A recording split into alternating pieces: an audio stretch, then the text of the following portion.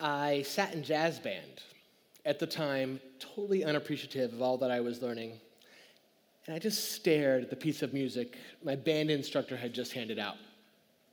I was in shock of the title. Now, in jazz band, I went back and forth between first chair and second chair tenor saxophone.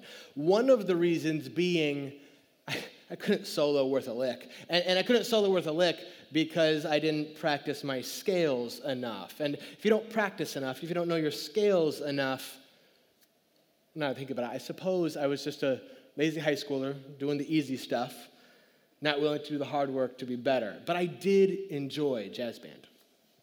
You know, I was also that high schooler with a loud mouth. Not always the best thing in a Christian school.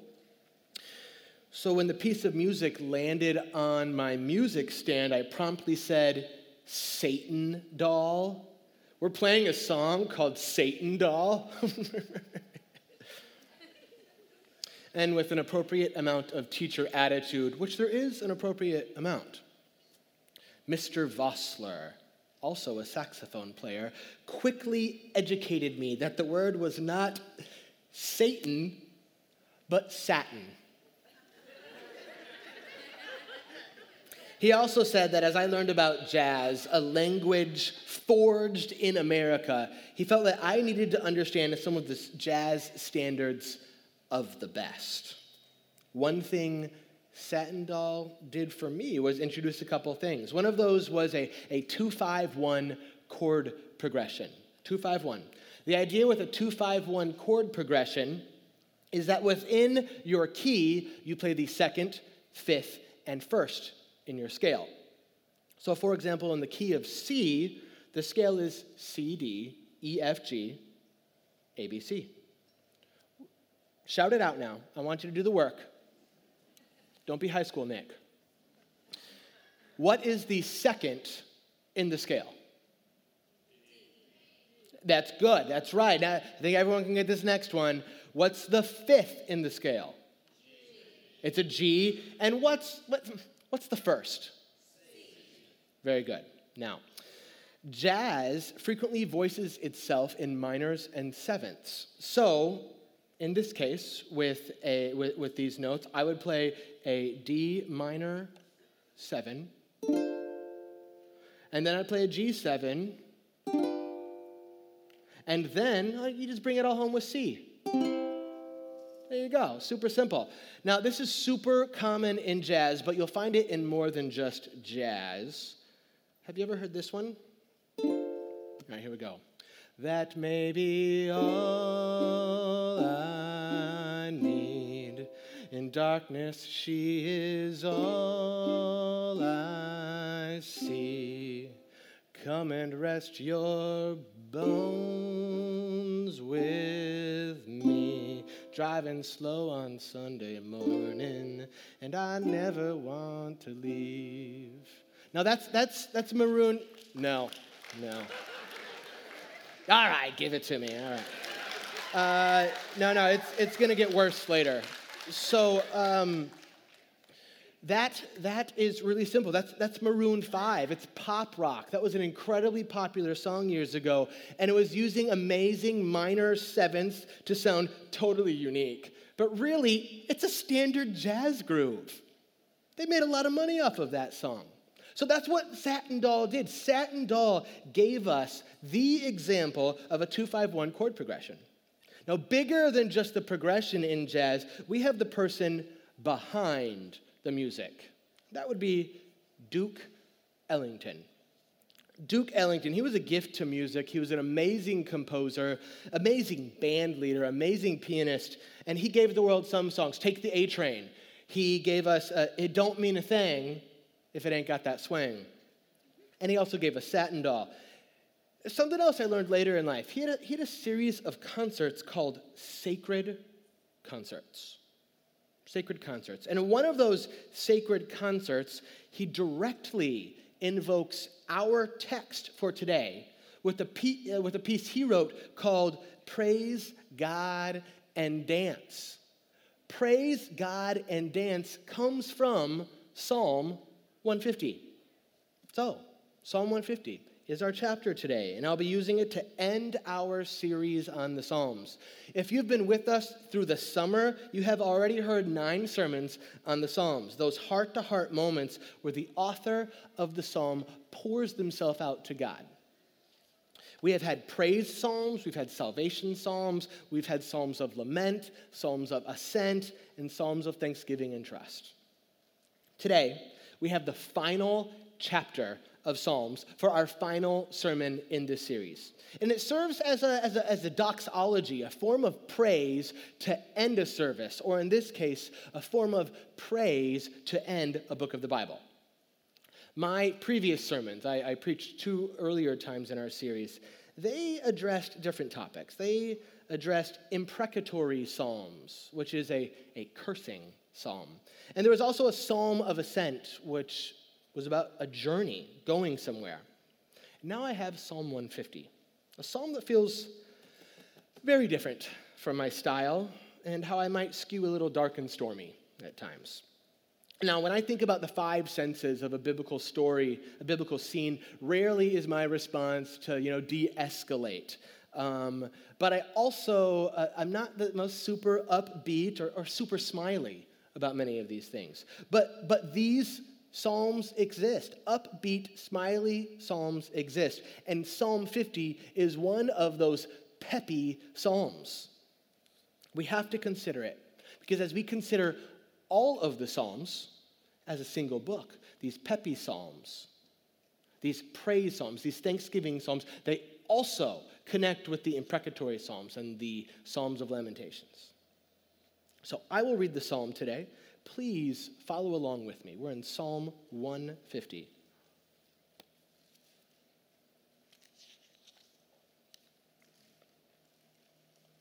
Praise the Lord. Praise God in his sanctuary. Praise him in his mighty heavens. Praise him for his acts of power. Praise him for his surpassing greatness. Praise him with the sounding of the trumpet.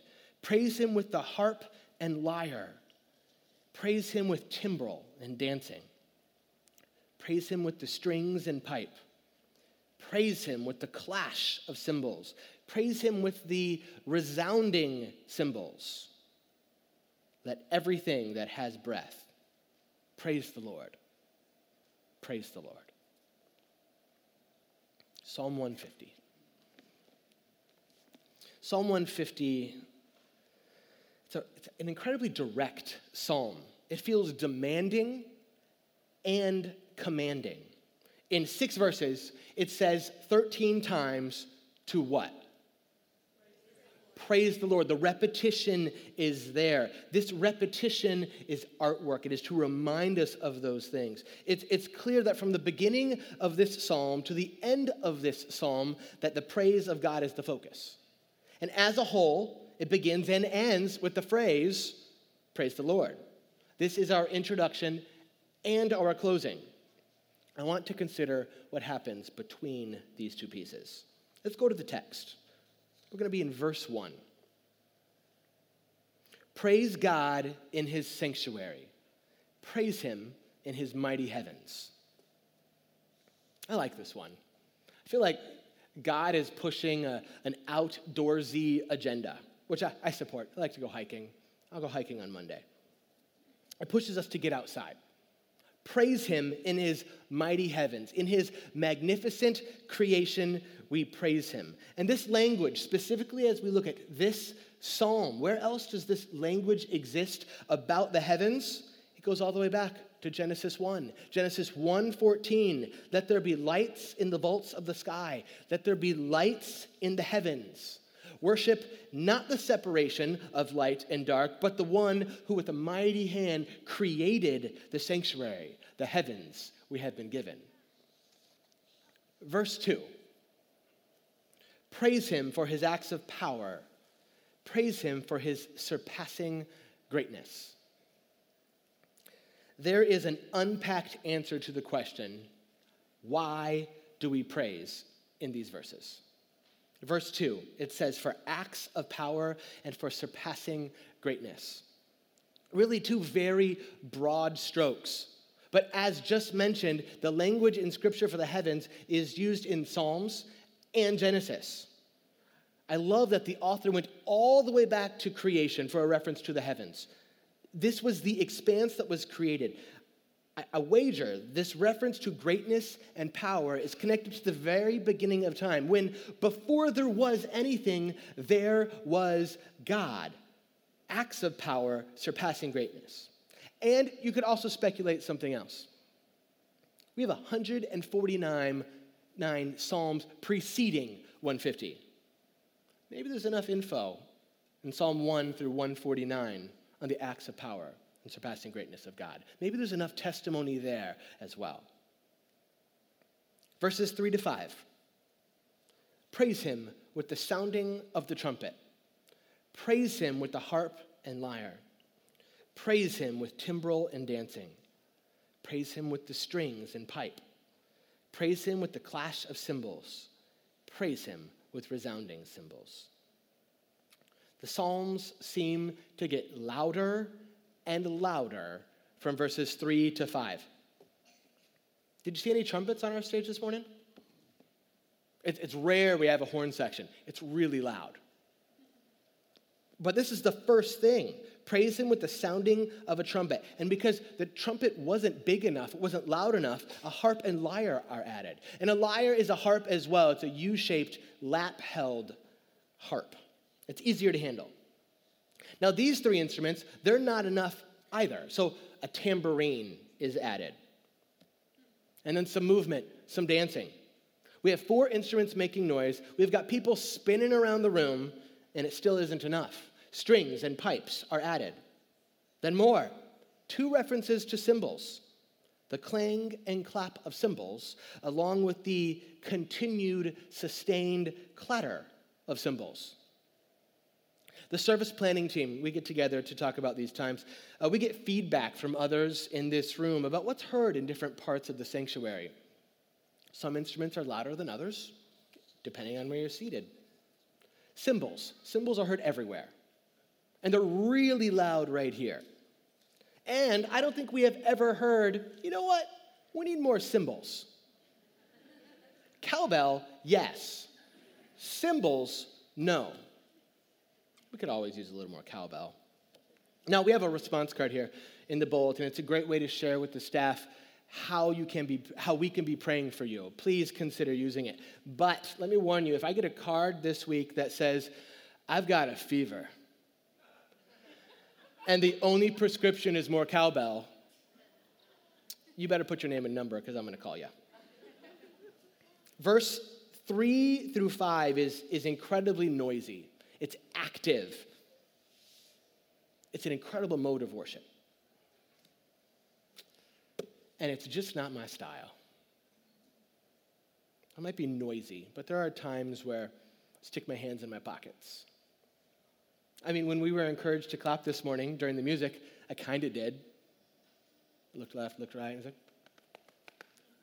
I've got to clap my hands. I'm banging my hands together. But mostly I faked it. Now I'm feeling kind of guilty that I didn't start clapping when I was invited to. I've created reasons. Nick, why aren't you clapping? And I've had excuses. I said, I can't keep rhythm, but I can. The excuse really is I obsess over if I clap on 1 and 3 with others to be part of the group, or 2 and 4 like a normal person. And then I end up clapping on 1, 2, 3, and 4 to be a uniting individual. But at this point, 2 seconds into it, I've overthought it. And I start making memes in my head. Friends don't let friends clap on 1 and 3. And if I'm making memes in my head, am I praising? Man. Yeah, that's the life. That's the internal that happens in my head. In the psalm here, we have a lot of noise. We have a lot happening. And this is the grand crescendo of the Psalms, where the instruments of the time were listed here, where each instrument added a layer of worship, where the activity and movement was instructed to be used for the praise of God. We're going to add another layer. This is verse 6. Let everything that has breath praise the Lord. Praise the Lord. Do you have breath in your lungs this morning? Can you breathe? Praise the Lord. And praise the Lord. We have the breath. Let's use it to worship. And it's everything that has breath. Every frog croaking, every snake hissing, every fish glubbing, it's praising the Lord. And for this space, though, I want to bring it back just a notch. What about everyone, every person that has breath? Praise the Lord. And it's good. There are ways to worship in this space. There are ways to praise the Lord. We praise the Lord with our listening. We praise the Lord with our coloring. We praise the Lord with our note-taking. We praise the Lord with our tithing. Praise the Lord with your foot tapping, your clapping, your head bobbing, your hand raising, your eye closing, your mouth opening, and maybe even your wishes for more cowbell. Praise the Lord. Praise the Lord with your singing and your movement. Hallelujah. Praise the Lord. Now, Psalm 150 is our final psalm in this series. And it's key that the psalm goes back to creation, to the very beginning, because that might be the best way for me to have a perspective on what is appropriate. It's as if the psalmist is saying, hallelujah, no matter what, no matter why, from the beginning of time to the end of time. There are times where Psalm 150 is really hard.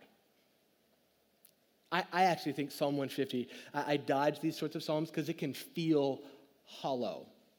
That even knowing how big or amazing God is, even going back to the time of creation, what I'm facing right now, it can feel unbearable.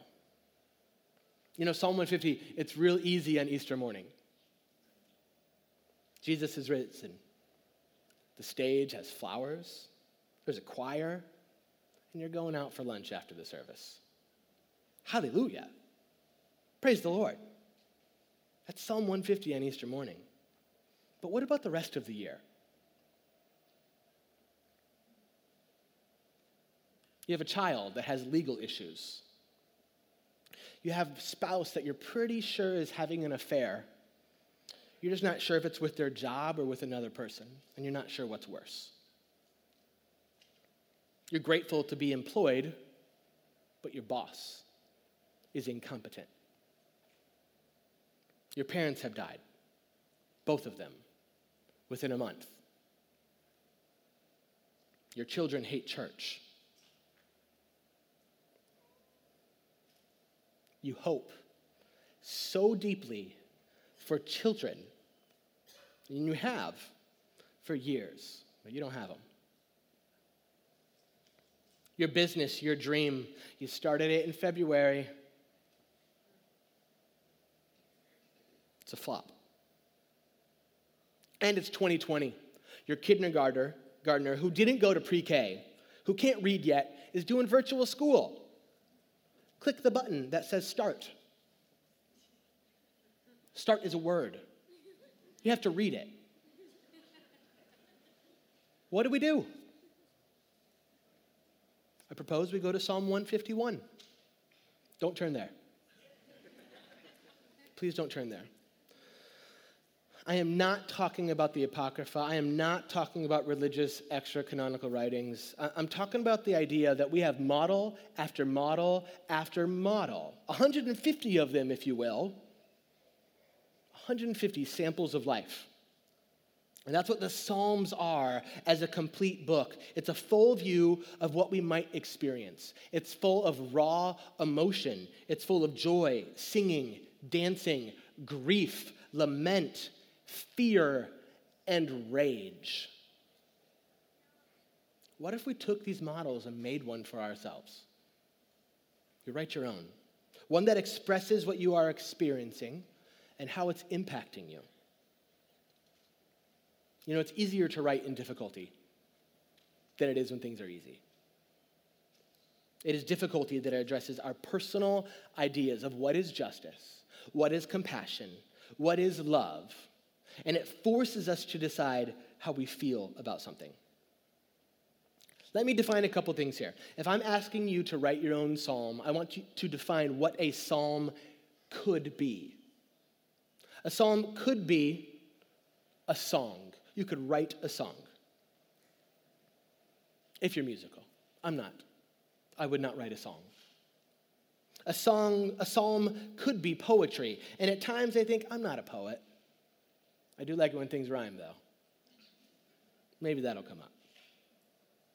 A psalm could be a prayer, where based on this season and this time, you have decided to pen your prayer down, to put your ache, to put your hurt, to put your joy. And a psalm could also be a journal entry. All of these, whatever they are, they have to be intentional. This intentionality is one that will focus your core, what you're doing, on what you're feeling.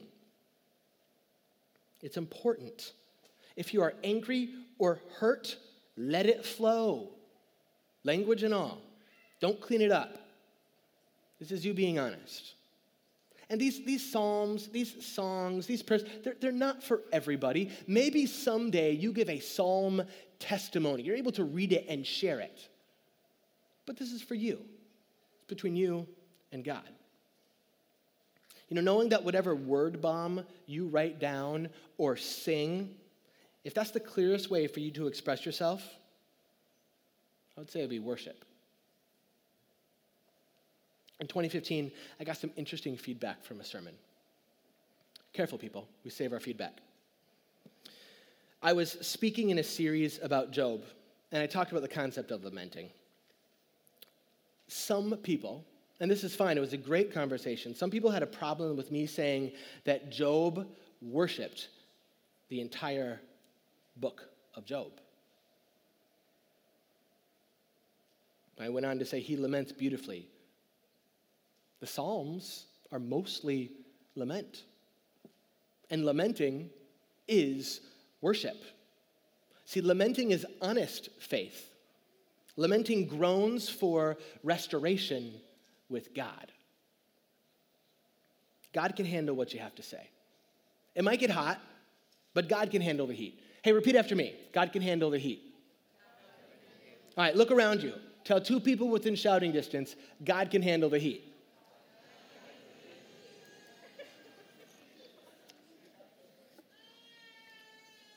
There's some music that already exists as an example of this. Not all music, but some for sure. Listen to this. These are words like obsession, fanatical, spectacle, justification for behavior. But I want you to listen for what's the hope in? Where's the hope? Let's see if I can do this. There's a reason I'm not on the worship team. All right, here goes. Call it obsession, call it fanatical. I am not trying to make this a spectacle. I have this craving that justifies behaving. I really need some of that in my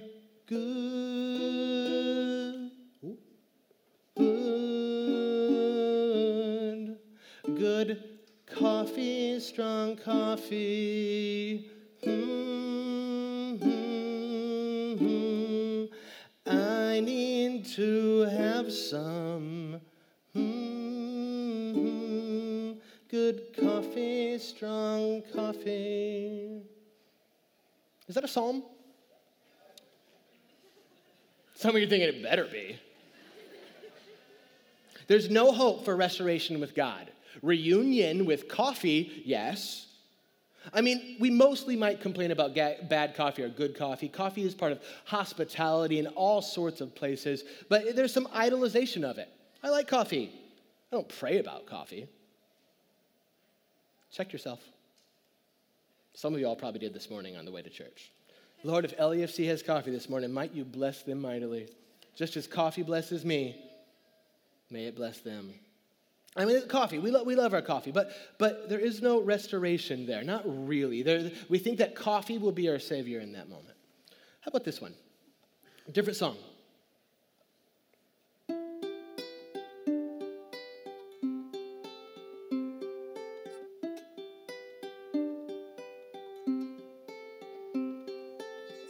I can't believe the news today. I can't close my eyes and make it go away. How long must we sing this song? How long?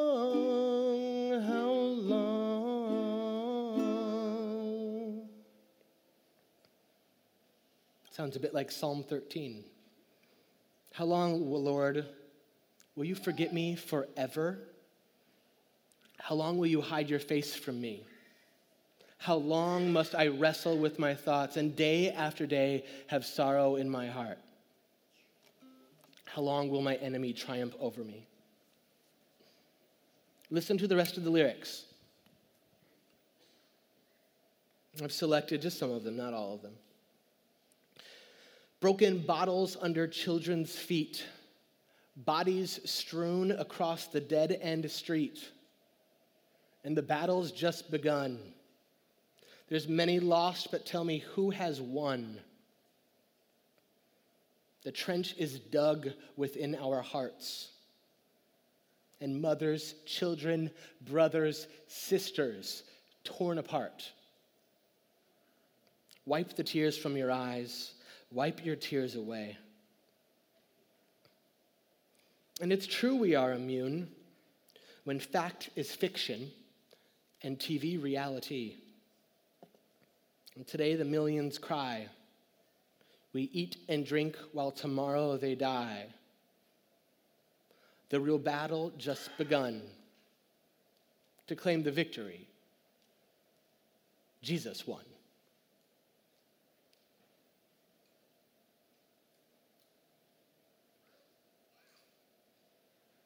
That's a psalm, if I've ever heard one. It feels like it even matches to this day as we see what's happening in our society and our culture all across the United States and all the way around the world. The song's decades old. That's a psalm where restoration is found in Jesus. The key difference between the Coffee song and U2's Sunday, Bloody Sunday is where the hope lays. And that's in Jesus. So why should we do this? Why should we write this out? Why should we write out a psalm? Because it recognizes the fullness of the Psalms, and it also encourages the writer to a more complete presence and existence here on earth. I think it also gives God access to all our thoughts, meaning we are being a more full expression of who we are and how we feel. We aren't burying the hard stuff to hide it from God. Psalm 150, without Psalm 1 through 149, to me feels incomplete. So I want to challenge you to put words to paper. Write with honesty and bluntness. The psalmists have taught us that pain and struggle can be freely expressed to God. Allow your feelings and emotions to show through. Remember, faith is more than knowledge and facts. As you write, use metaphors, use similes. Think about what you're experiencing. Write it down. Reflect on it while it's still hot. Come back to it in a lifetime. We need to sort through what we're experiencing. And then we have to remember that the Messiah has come, that we have Jesus. We may not understand what path we're on, what anger or rage we're experiencing, but there is victory in Jesus. And we get to take a step into Psalm 150. I got this problem in my life. I just said it out loud, so I may have to pay for it later. But I got this problem. Have you ever seen these signs in stores or outside that say stuff like staff only, do not enter, or road closed? They're just suggestions to me. In my head, I make very clear rules, black and white rules. To a degree, I write policy here for mobilization and missions about what is appropriate, what's not appropriate. And really, I operate right up to that line. But this area of my life, I just take a big old step right over it. Not too long ago, I found myself at the door of the potting shed at Longwood Gardens. The sign is clear, so clear. Service area. Employees only. I stood at the door of the potting shed. It was open, mind you. My big puffy yellow coat, and I just peeked in. What could I learn? What could I see? Soon enough, I made friends with the employees. I asked about their jobs, what their work, what they were working on today, what the vision was for 18 months from now. And then I was invited in to the service area, employees only. My wife took a picture, thinking she needed a record because this is what I do. And I say, nah, I follow the rules. On Father's Day this year, I went camping. There was a lot of construction where we were camping. Some trails were cut off, other trails had changed. At one point, I was trying to navigate my way through an area, and I came upon a do not enter sign. In my head, I thought, nah, this isn't for me, it's for the kids. They're not talking to me. I was successful in finding a path out. I learned later that a friend took a picture of me walking right next to and behind the do not enter sign. The friend said, and this is not my wife, the friend said it was something they had to take a picture of because of how much it was an image of who I am. I'm not sure where I started to fragment my life, where I decided I could set policy and rules and yet break the rules that others have put before me. The images I've shown are a little bit humorous, a bit lighter in tone than other possibilities, but there still is fragmentation. As I think about the future, I don't want people to look back on my life, a life that so deeply desires the presence of God, and see that I only gave God access to some areas of my life. God's presence is not an opportunity to put God here and there. Really, inviting God's presence is about a complete life, not about fragmenting your life and choosing the places God is allowed to have input. When this is the approach to God in my life, in your life, we become negligent to the path we've been called to. And this fragmentation is also not what the book of Psalms gives us. The Psalms are full life, and this is what we have received through Christ. And God wants our full life, access to all that we are. But there's a problem. We have put up signs in our lives that there's only restricted access. Employees only, no entrance, road closed. And these signs delay our ability into allowing God full access. It's true for my life, and it's hard to hear when someone tells me my life is fragmented. I've heard it in the last couple weeks. But it's true. And then we have Duke Ellington. He was incredibly blessed with an uncanny ability for music. Amazing. I speculate, though, that he fragmented his life. We get the gift of sacred concerts. We get the gift of praise God and dance. But a line was drawn in his life somewhere. A do not enter sign was put up. And I had to map this out as I read about him. Duke married his high school sweetheart, had a son. Within 10 years, they were no longer together, and Duke became the companion to another woman. This other woman ultimately raised his son. He leaves this family and moved in with a woman who worked at a club that he had performed in. 20 years later, he meets another woman and decides to have a life with her. But this time, he doesn't leave the previous relationship. He just adds one more family to the mix. Duke Ellington is not my enemy. He's not your enemy either. I'm not trying to drag his name through the mud. But somewhere he decided that God was not allowed access to his sexual and family life. Fragmentation. Incredibly gifted in music and falling apart with his family. We are going to need to write our own psalms this year. If we want to avoid fragmentation, we'll need to write those. You know what's going to happen this year.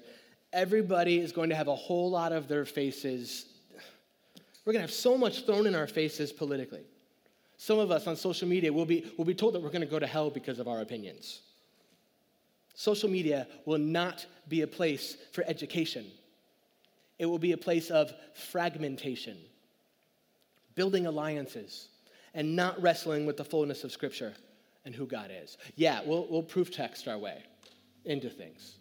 But is it the fullness of Scripture? I don't think so.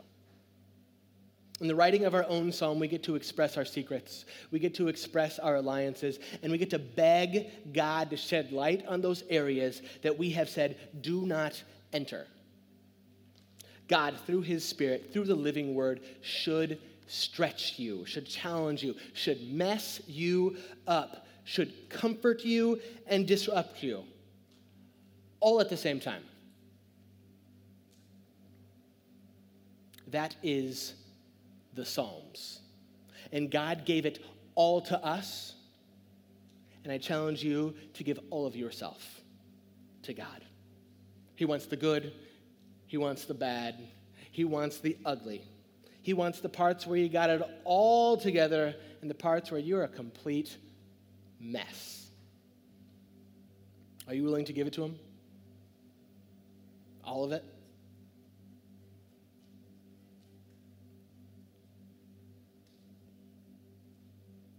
Can you praise him in all seasons, in all psalms?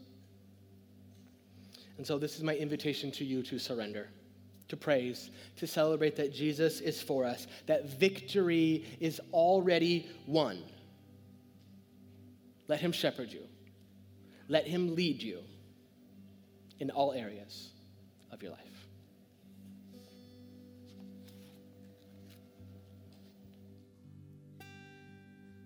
The Lord is my shepherd. I shall not want. He makes me to lie down in green pastures. He leads me beside still waters. He restores my soul. He leads me in paths of righteousness for his name's sake. Although I walk through the valley of the shadow of death, I will fear no evil, for he is with me. His rod and his staff, they protect me. He prepares a table before me in the presence of my enemy. He anoints my head with oil. My cup runs over and over and over and over. Surely goodness and mercy chases after me, and I will dwell in his presence, and I will dwell in his house forever, forever, forever, forever. Hallelujah. Praise the Lord. Praise God in his sanctuary. Praise him in his mighty heavens. Praise him for his acts of power. Praise him for his surpassing greatness. Praise him with the sounding of the trumpet. Praise him with the harp and lyre. Praise him with timbrel and dancing. Praise him with the strings and pipe. Praise him with the clash of cymbals. Praise him with resounding cymbals. Let everyone that has breath praise the Lord. Praise the Lord. Praise him today. Praise the Lord. Lord, you are worthy. Glory to you, God.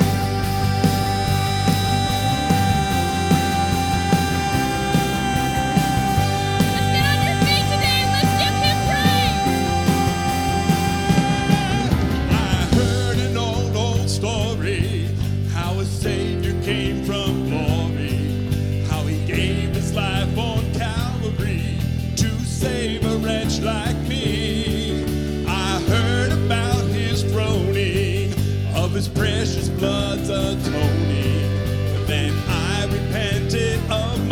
sin and won the victory. Oh, victory in Jesus, my Savior forever. He sought me and bought me with His redeeming blood. He loved me ere I knew Him, and all my love is through Him. He plunged me to victory beneath the cleansing flood.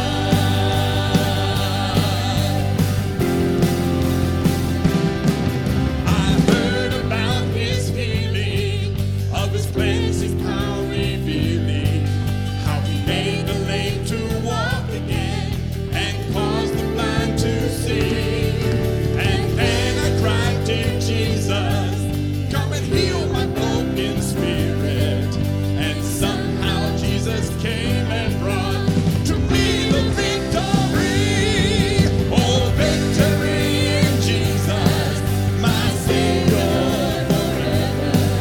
He sought me and bought me with His redeeming blood.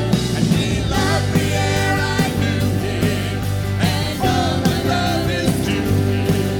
He punished me to victory beneath the cleansing blood. All right, everybody, hands together now. Come on, the whole church. Let's make a joyful noise.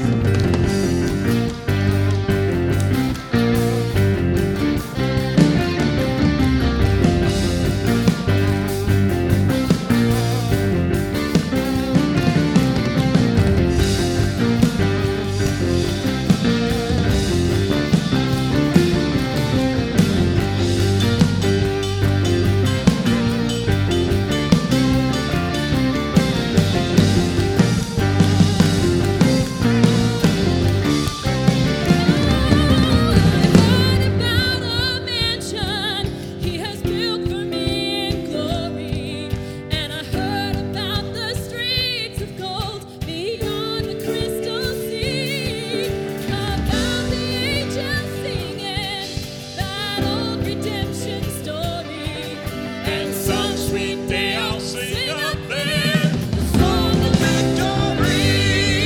Oh, victory. Oh, victory in Jesus, my Savior forever. He sought me and bought me with His redeeming blood. He loved me ere I knew Him, and all my love is to Him.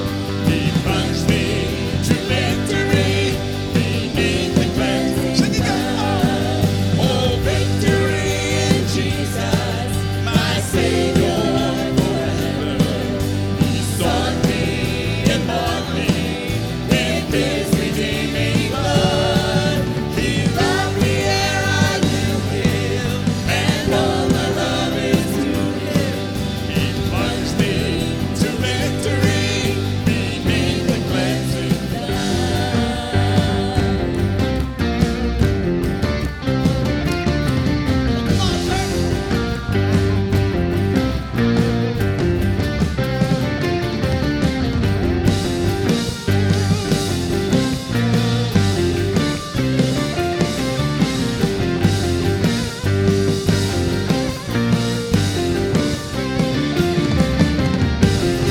Oh, lift Him up. Praise Him for His mighty works. Praise Him with applause. Praise Him with all your breath.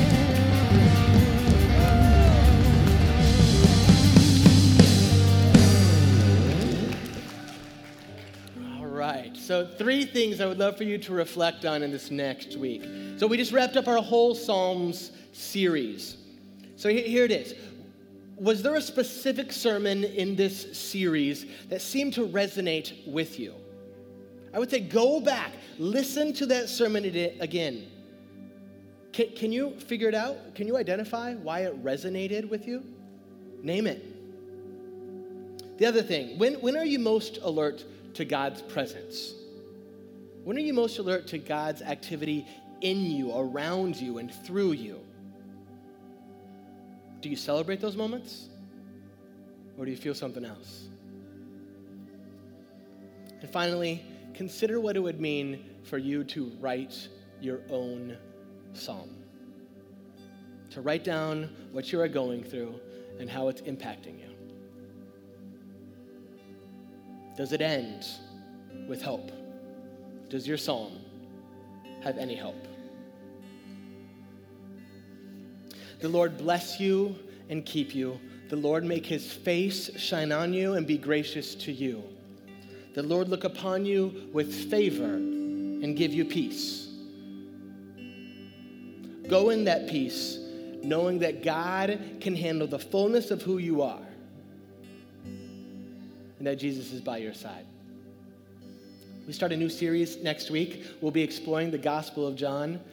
Come back then as we start a new series. We'll see you then.